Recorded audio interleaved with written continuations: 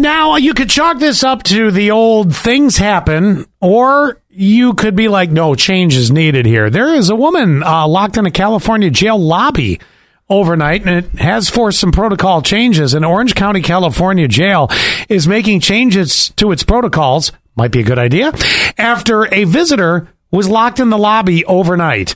Now, the woman, and you hear about this with like safes and stuff like that. But at any rate, a woman went to the Theo Lacey jail to visit an inmate just before visiting hours were about to end over the weekend. Oh, it's a weekend stay.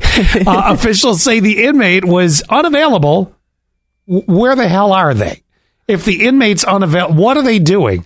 I mean, think about this. Unavailable? You're unavailable in jail? How busy is your schedule in jail that you're unavailable? I'm trying to think, and I can't come up with anything. No, there is not. I'm really trying hard to think. They stepped out for a few minutes? I don't think so.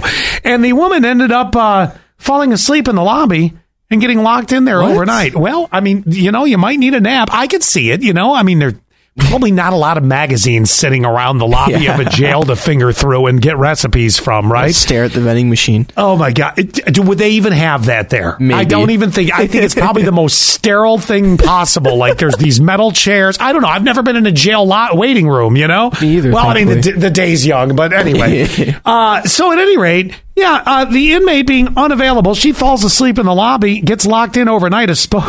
You imagine the cop coming in the next morning like, what in the hell are you doing here?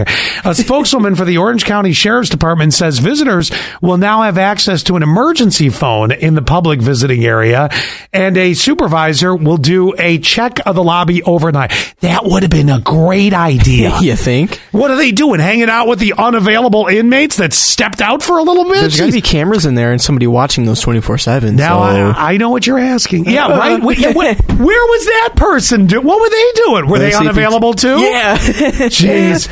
Now, you're probably asking yourself, why didn't they just make a phone call from their cell phone? Well, if you've never visited a jail, and actually I haven't either, but again, I say the day is young, I had to read this to find this out. Cell phones are not allowed in the building. I mean, I don't think they want them left behind for the inmates to become even more unavailable, if you will. I'm just throwing that one out there, so...